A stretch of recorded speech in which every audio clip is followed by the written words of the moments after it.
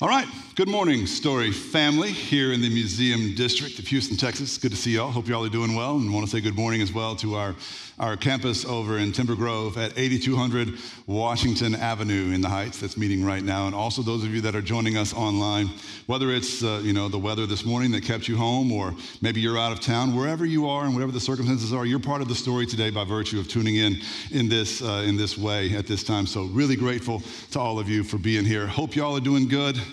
Had some weird weather this week in Houston. Hope everybody survived the heat and then the freezing and then the flooding and then whatever else happened the last 7 days in Houston. It's wild, but it's Houston, baby. So that's what we do. All right. So glad you're here, especially if you're new. I want to welcome you to the story. If you're visiting today, or maybe you've been here a few times, you're still kind of kicking the tires on this church, or maybe you're kicking the tires on Christianity, I want you to know a couple of things today. I want you to know there's a place for you here. No matter where you're at on the journey, if you've got a bunch of questions, this is a great place to ask your questions about the Bible, about God and Jesus and Christianity. And this is a safe place to do that, and we would encourage you to do that, because we think by asking questions and exploring our doubts honestly, we go deeper in faith toward the truth, and that's what we're all about at the Story Church. All right, so today, y'all, when you're a preacher, there are sermons that you want to preach, and then there are those that you have to preach. And today's the latter. I'm going to be real with you.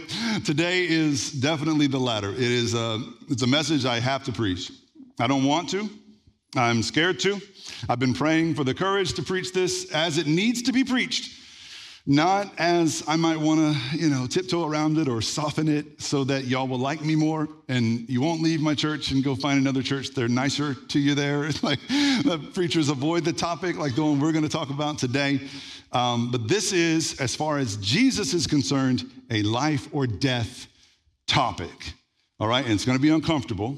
And so I'm going to start now with just a short prayer. I invite you to pray with me, all right? So let's pray together. Lord, I've been praying all week for courage, just the courage, not just to speak, but really the courage to get out of the way of what your word plainly says in this passage today. And so that's my prayer, that I would do that, and we would all be courageous enough to listen with open ears, even if we might not always like what we hear, we might be offended or turned off by what we hear. Lord, help us to be patient and courageous enough to really just consider what we hear and the merits of it for our lives. That's our prayer, and we pray it in Jesus' name. Amen. All right, so you got two things I want you to pay attention to. First, study guides. When you came in, they gave you an 8.5, 11 sheet of paper, and the same for y'all at Timber Grove, and they will link to the document. If you're watching online in the comments section, you can link and find the digital version. I always mention that. That's especially important today, I think, because you're going to have some fun fill-in-the-blank work to do later. I know some of you OCD people like to fill in the blanks properly, and so I'll try to make sure and hit every one of those. Those are going to be on the back of your study guides. Also, the reading guides are on the back of your study guides. We're doing a daily reading of the Gospel of Luke as part of our 22-part series that we're today on part 9 of. So this series is called A Physician and the Facts. This is by far the longest series we've ever done. It is a 22-week exploration of the Gospel according to Luke. We love the Gospel of Luke here because, he stands out among the Bible writers for a lot of reasons, not least of which he was a man of research. He was a medical doctor, a physician. He followed the facts where they led him, and the facts led him to Jesus. And so this is a really interesting phenomenon, especially considering Luke was not Jewish. All the other Bible writers were Jewish. Luke was not. All right? So today's topic is going to come from Luke chapter 6, verse 17 is where we're going to begin. And Jesus, like your buddy might, if he had something hard to tell you, he says, essentially, I've got some good news and some bad news. And so we're going to explore both. We're going to do it in order. Jesus starts with the good news, and then he gets to the bad news. So let's tackle the good news first. Luke chapter 6, verse 17, all right? So this is Jesus. Jesus went down with them, so his following, and stood on a level place, on a plain, some of your Bibles might say. A large crowd of his disciples was there, And so that's not just the 12. Disciples was anyone following Jesus at this point. So a large crowd of his disciples was there, and a great number of people from all over Judea, from Jerusalem, and from the coastal region of Tyre and Sidon, who had come to hear him and to be healed of their diseases. Those troubled by impure spirits were cured, and the people all tried to touch Jesus because power was coming from him and healing them all. Looking at his disciples, it's important, pay attention. Looking at his disciples, Jesus said, "Blessed are you who are poor, for yours is the kingdom of God. Blessed are you who hunger now, for you will be satisfied. Blessed are you who weep now, for you will laugh. Blessed are you when people hate you, when they exclude you, and reject your name as evil." I missed insult you. "Exclude you, insult you, and reject your name as evil because of the Son of Man," because of Jesus. Then he says, "Rejoice in that day and leap for joy, because great is your reward in heaven, for that is how their ancestors treated the prophets." So the prophets of old were ridiculed and hated by the establishment, let's say, by normal people, quote unquote, because they said the truth. They told the truth about God and about his judgment, and people hated them for it. And so Jesus said, you want to be like that. You want to be hated for it. And when you're hated by this world because of Jesus, leap for joy, he says. Have a party. And he says, you're blessed if that happens to you. You're blessed if you weep now. You're blessed if you are hungry now. And you're blessed if you're poor. What? Like, that's the good news. Right? And even that raises all kinds of questions. This is like, blessed is like fortunate or lucky even. Like, lucky you for being poor. Like, that doesn't even make sense. If we were going to make a list like that, we wouldn't include these attributes in the lucky list. Right? We would make a whole different, like, opposite list of people we consider fortunate, lucky or blessed. Right? But Jesus goes right after it. He minces no words. This is as plain as it can be. This is not symbolic or metaphorical. This is just plain spoken Jesus saying, you're blessed if you fit into these four categories. If you're poor, if you're hungry, if you're mourning or heartbroken, or if you are excluded or hated on account of Jesus. What are we to make of this? I've always been taught God doesn't show partiality among groups of people. He doesn't love some groups more than others. I've always been taught he's no acceptor of persons. That's a passage I remember from early in my life. In other words, God doesn't play partisan politics like people do. That's what I've always been taught. But here, if you're not careful, you can read this in a way that would lead you to believe that God somehow has affection for or loves the poor more than he might the rich. And there are churches and pastors that teach this way. I went to a seminary that taught this passage and other passages by interpreting it in this way. And I went to theologically far left schools, right? And the faculty there and the pastors that I followed in that time in my life, I wasn't really a Christian at that point in my life, but I was still in seminary. It's complicated. But I got the distinct impression throughout seminary that God has a preferential option or has preference for poor people.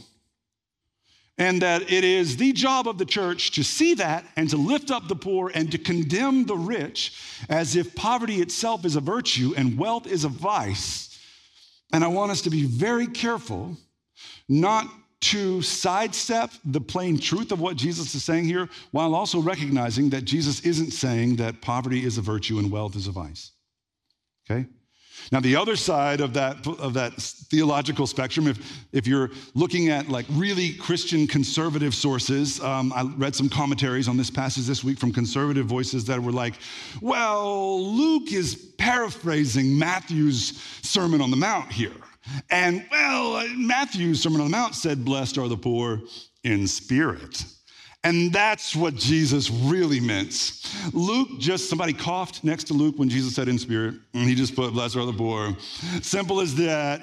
Clearly, Jesus isn't saying you're blessed if you're poor. He's insinuating that you're blessed if you're humble. And so, That's a convenient interpretation, to say the least. Why would you interpret this passage that way? Because if you're a preacher, it's much easier to tell your rich congregants to become poor in spirit than it is to tell your rich congregants to become poor.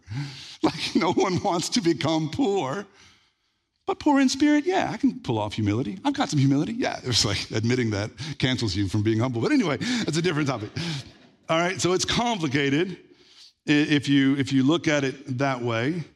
I've been poor in my life at one point in my life, early on in my life. And again, went back to being poor when I got married for a few years. Gio and I were poor, technically speaking, below the poverty line and all that for a few years. And so, my first home was a trailer home, and when I was a baby in Red Lick, Texas, and to be poor in Red Lick is really poor. Like, I don't know how else to put it. But I've since then become rich. Not as rich as some of y'all, but I'm Red Lick rich, all right? So I don't fit in at Red Lick anymore, but I don't quite fit in at River Oaks yet. It's like all these in-betweens, that I'm walking, but I consider myself wealthy by the world standards, all right? I think most of us should. Let's be honest with ourselves, like we fit in the wealthy camp if it's split into rich and poor. And I'm not ashamed of being wealthy. And I don't think anyone should be ashamed of being wealthy, and no one should be ashamed of or proud of being poor on the other hand. But if I were to choose between being wealthy and being poor, I'd choose wealthy every time. I know how both feel. And I like being wealthy more. Like, I'm just gonna be honest. Like, everyone does, all right? Now, unfortunately, for rich Christians today, we don't get to choose between listening to Matthew's Sermon on the Mount or Luke's Sermon on the Plain. If you read them closely, there is no way this is two versions or two interpretations of the same sermon. There's every reason to believe these are two different sermons. Believe it or not, Jesus preached a bunch. Sometimes he preached different variations on the same message. I do it every Sunday from 8:30 to 9:45 to 11. It's like always a little different. And Jesus preached two different versions of a similar sermon. But in Luke's gospel, he just is as clear as he can be that those he's referring to as blessed are financially poor, physically hungry, emotionally sorrowful or heartbroken, right? And socially outcast. All right, so what does this mean? I think it means that people that are in those categories have, if you're Christian, so it's not about a matter of salvation. To be saved is still a matter of having faith in Jesus, regardless of economics. But when you're a Christian and you are poor or hungry or you're heartbroken or rejected by the world, you have some kind of invisible advantages from heaven's perspective that Jesus is trying to encourage his folks to see here, right? So it's an invisible advantage that his followers who fit those categories or descriptions, could relate to. Okay, so when he said, for example, blessed are you poor, pay attention to the word you. Blessed are you who are hungry. Blessed are you who weep. He's talking about his Christian followers, his hearers. So they're in Christ, they're with Christ, and he's telling them, you're with me and you're blessed because you have less, right? So he's speaking specifically to the church, telling them that they have an advantage. Why? Why would poor or hungry or heartbroken or rejected people have an advantage from heaven's perspective? I think it has something to do with the fact that those who go without in this life come to Jesus with more urgency. They come to the kingdom of God with more desperation. They need the promises of God to come true. And one day when they get to heaven, everything's going to be amazing because they know what it's like to go without. They have no sense of entitlement. They have not had the same kind of distractions that have held many of us back from fully embracing God and his promises. It's not, in other words, that God loves people who are poor more than he loves people who are rich. It's that Christians who are poor tend to love God more than Christians who are rich. And that's the warning. That's for us. This is where Jesus is taking us. He's giving us a word of caution. Be careful about your affections for the things of this world and how they subtract from your affections for God. And that's why those who have less in heaven's view are blessed, all right? So I have this fear in the back of my mind that when I get to heaven, I'm going to be underwhelmed. I know it's weird.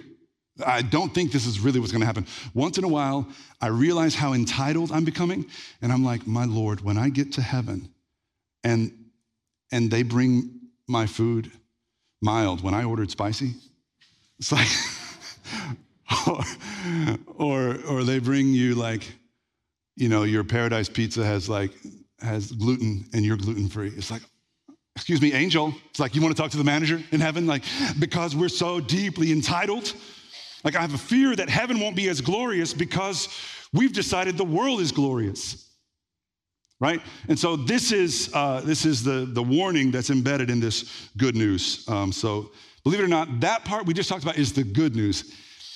And now we're getting to the bad news, okay? So buckle up, y'all. I'm about to offend some people, or Jesus is. I just want to get out the way. Just remember, it's him, not me, okay? So this is the rest of what he said, Luke 6, verse 24 to 26. He said, but woe to you who are rich. Woe to you is a word of caution, to say the least. It's an expression that is like SOS, mayday, mayday, mayday. Like watch out is literally, I think, what it means. Watch out. Woe to you. Careful, you who are rich, for you've already received your comfort. Woe to you who are well fed now, for you will go hungry. Woe to you who laugh now, for you will mourn and weep. Woe to you when everyone speaks well of you, for this is how their ancestors treated the false prophets. So if everybody speaks well of you, they're treating you like the forefathers treated the false prophets. And what that means is like the real prophets would come along, like Jeremiah came along and said, judgment is coming. And everybody went like, shut up, Jeremiah. And the false prophets came along and said, no, it's not. You're good. We're good. God loves us. It's fine. Who do you think had the bigger audience when they spoke? The false prophets, right? Because they were the most popular religious figures of their day. That seems to be true of every generation, by the way, of religious leaders. Just be careful. And religious leaders, be careful. Like if people like us too much, could be because we're not telling them the truth. That's tough for me to digest, but it's an important truth for us to hear, all right? So Jesus is saying, woe to you who are wealthy. This doesn't mean wealth is a sin. Doesn't mean to be wealthy is to be a sinner because of your wealth.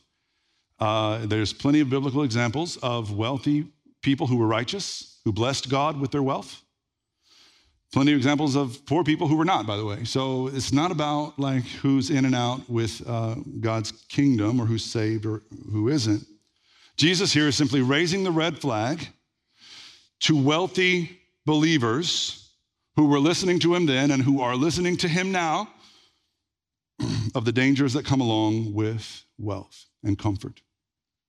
And just like Christians who are poor and hungry and heartbroken and rejected have invisible advantages from heaven's point of view, Christians who are rich and full or well-fed, and Christians who are sort of satisfied with the world and well thought of, with good reputations, we have invisible disadvantages. I'm going to talk about what those might look like specifically in 4 categories. This is Jesus's 4 categories. If you saw, there were 4 blessed are yous and 4 woe to yous, right? And they correlate. The first blessed and the first woe go together, and so on, right? And so when he does this, he addresses 4 areas of our daily lives that I think hit home with every one of us. And the first area that he addresses is our affluence. We talked about this a little bit already, but let's just unpack it a little bit more. He talks specifically about our affluence, and he warns us about the dangers of it. So why? Why did he say, woe to you who are rich, for you? What does he say? Woe to you who are rich, for you have already received your comfort, as if to say you won't receive more. Why? Well, all I know is that Jesus talks more about the dangers of money Then he talked about sex. Then he talked about like faith even. There's more specific stories that he told, for example, parables about money than any other topic. He told 40 parables over, all told. 11 or 12 of them were about money specifically. That's a pretty high percentage.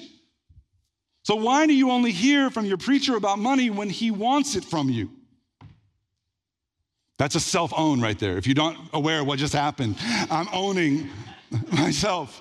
And every preacher who only talks about money when it's given time, when it's capital campaign season. Jesus talks about money all the time. Why? Because woe to you who are in the throes of your money. Woe to you who are being used and condemned by your own love of money.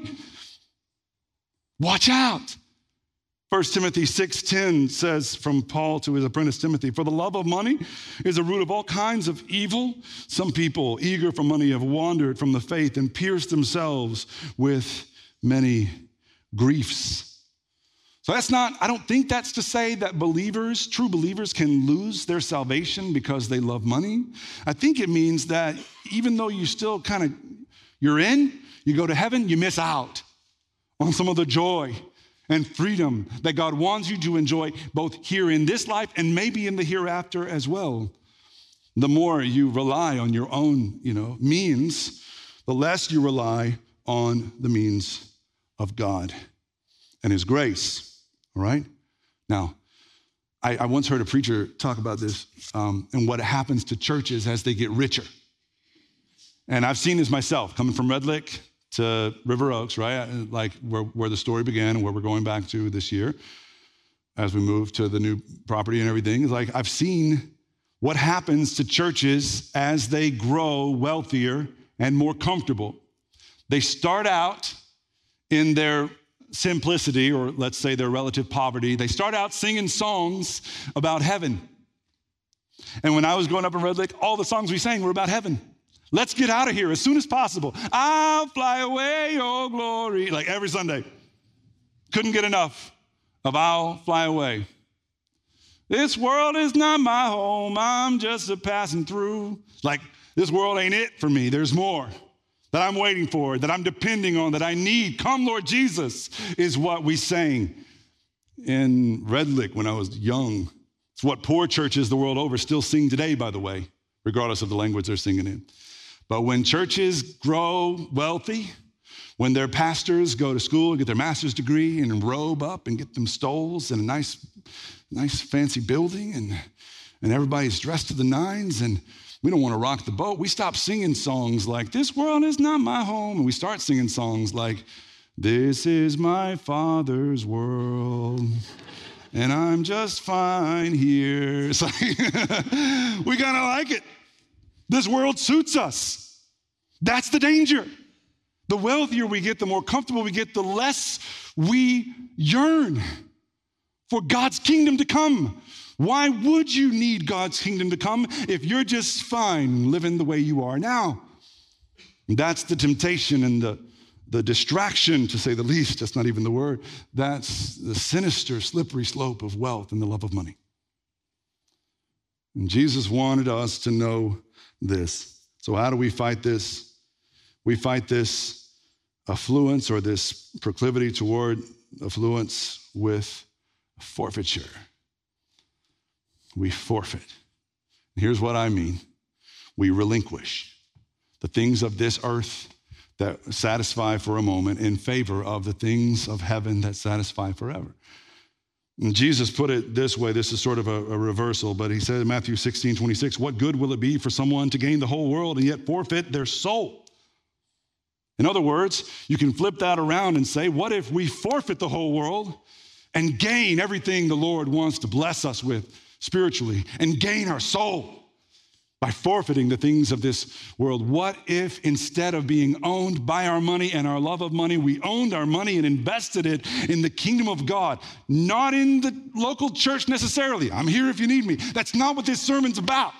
It's about you and your money and your soul and your eternity.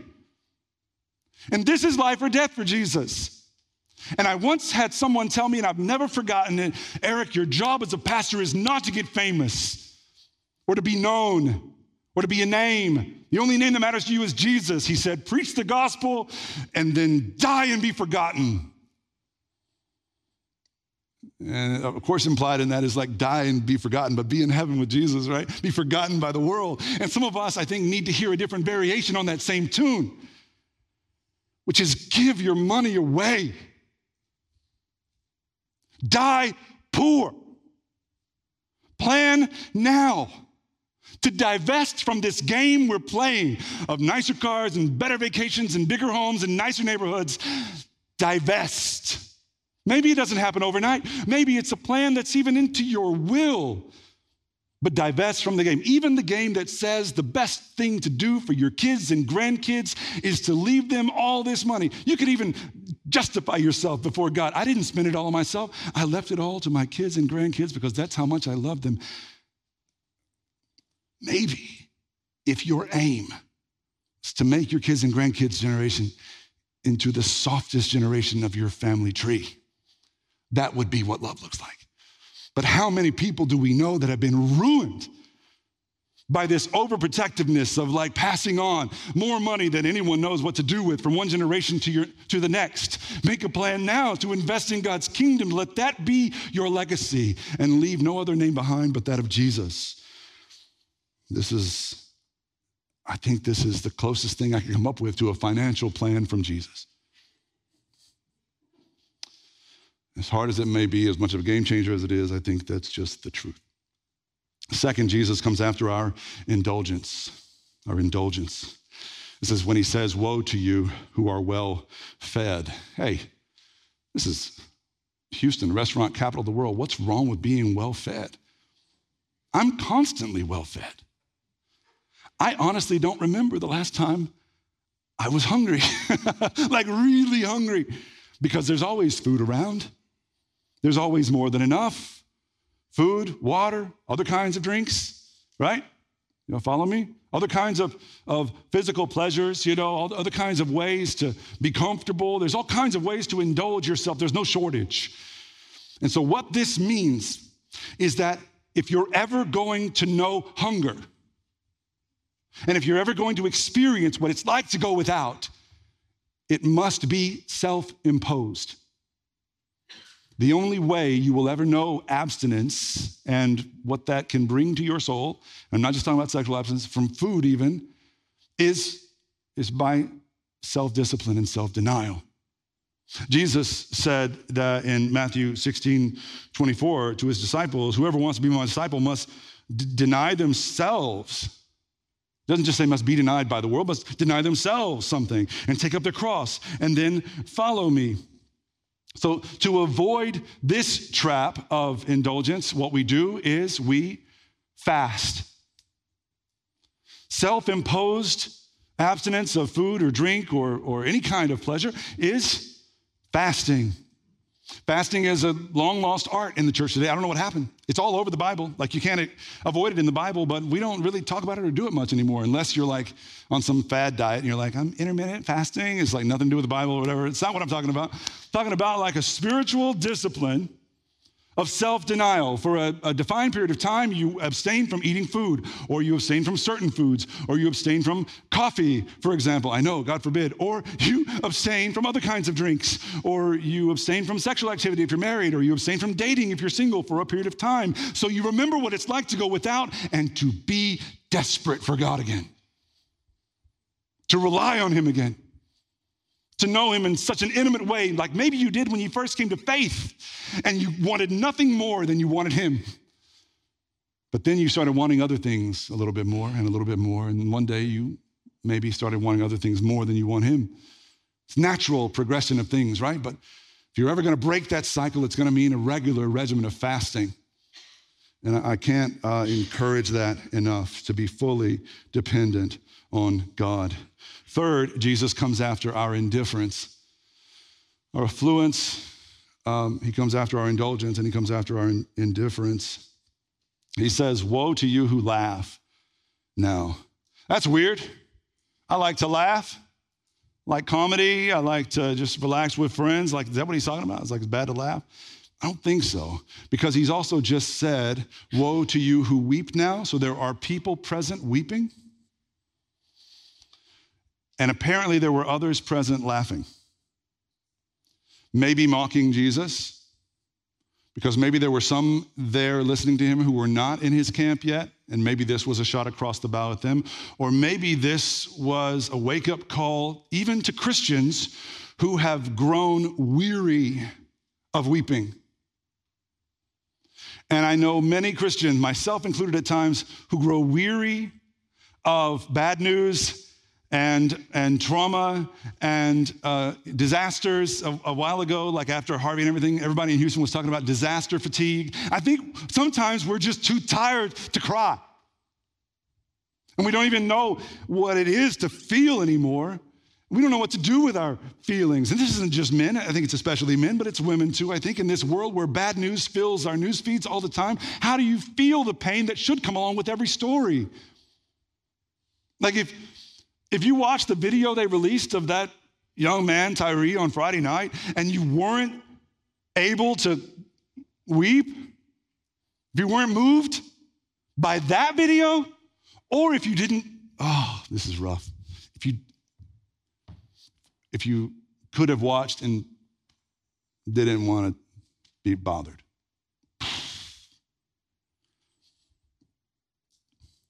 I know we don't always want to absorb the whole world's pain, and the internet makes that possible, and we ought to watch our boundaries. I get it. I'm not condemning you if that's kind of where your heart's at. Maybe it was too much for you. It's one example. I'm just saying, if you haven't cried in a while, check your heart. Because the world is broken enough to merit a tear or two. And if you have lost touch with that part of yourself, ask God to renew your heart. He's in the heart renewal business. The Bible has a term for this state of being, by the way. It's hard-hearted. Hard-heartedness or cynicism that sets in when we just basically don't really think anything matters. If I pray or if I don't pray, the same outcome's gonna happen. If I help this person or if I don't, the same thing's gonna happen. If I give that person money, they're just gonna go spend it at the liquor store. The cynicism that sets in when the world wears us down, that's hard-heartedness. Pray the prayer of David from Psalm 51, create in me a clean heart, O God. Renew my heart. Help me to feel again. So the way we combat this indifference is by learning to feel once more. Paul wrote in Romans 12:15, rejoice with those who rejoice, mourn with those who mourn. And this is what it means to be faithful. It's not sympathy or even empathy. It's compassion. It's to hurt with. That's what compassion means, to hurt with those who hurt. And that's what it means to have a godly heart. Fourth, and finally, Jesus addresses our audience.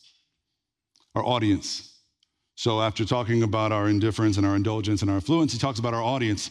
In other words, he asks us in no uncertain terms, who are you living for? That's what he's addressing when he says, woe to you when everyone likes you, when everyone says the nicest things about you, because you're just the nicest guy. Like, you don't offend anyone, you give the shirt off your back to someone in need, like you're always up for a good time. Like, watch out, Jesus says, when no one has a negative word to say about you on his account. All right? So this begs the question, day to day, who are we living for and trying to impress? I think most of us, if we're honest, would say we at times live for man. Some of you would even say you live for men or for women or for, a significant other or for your boss, investors, fans online or followers on social media, for your friends maybe. Who are we living for? Truth is, when you're walking in faith with Jesus, you should just live for an audience of one. You live for him and you want to please him, and pleasing no one else really matters. But that's tough, right? One of the first things people told me about Houston, Texas, when I moved here in 2014, they said, Eric, you always got to be careful in this town because it's a small town. I'm like, there's like 7 million people here legally. Like, who knows, like how many people total? It's like we're near the border. It's like got a lot of people here that are off the books, like maybe 8 million people. in Houston and around Houston? Small town. They were like, what I'm saying is your reputation is everything here. If you earn a bad reputation, you'll be an outcast. Okay? So everybody watches their step here. Everybody tries to please man here for the purposes of salvaging your reputation. You don't want anybody saying anything bad about you. The only problem with that, of course, is that if you're faithful to Jesus, you will have thoughts, beliefs, opinions, ideas, and you will take action in ways that are disagreeable to the world. You won't find it possible to be friends with the world in the way that you were in the past. The more you fall in love with Jesus, you'll see injustice happening, you'll see evil happening, and you will not be able to be quiet about it. And this is how the Bible puts it. Jesus' brother James in James 4:4 said, "You adulterous people, don't you know that friendship with the world means enmity against God? And therefore anyone who chooses to be a friend of the world becomes an enemy of God." There it is. And so you can be friends with God or you can be friends with the world, but if you try to be friends with both, you'll get neither. Wow. So to avoid this trap of living for the wrong audience, we must fight. And by fight, I mean we must fight the temptation to fit in and reckon with the reality that living for Jesus will eventually ruin your reputation in the eyes of the world. And that will be increasingly the case as the world continues to grow more secular and less Christian.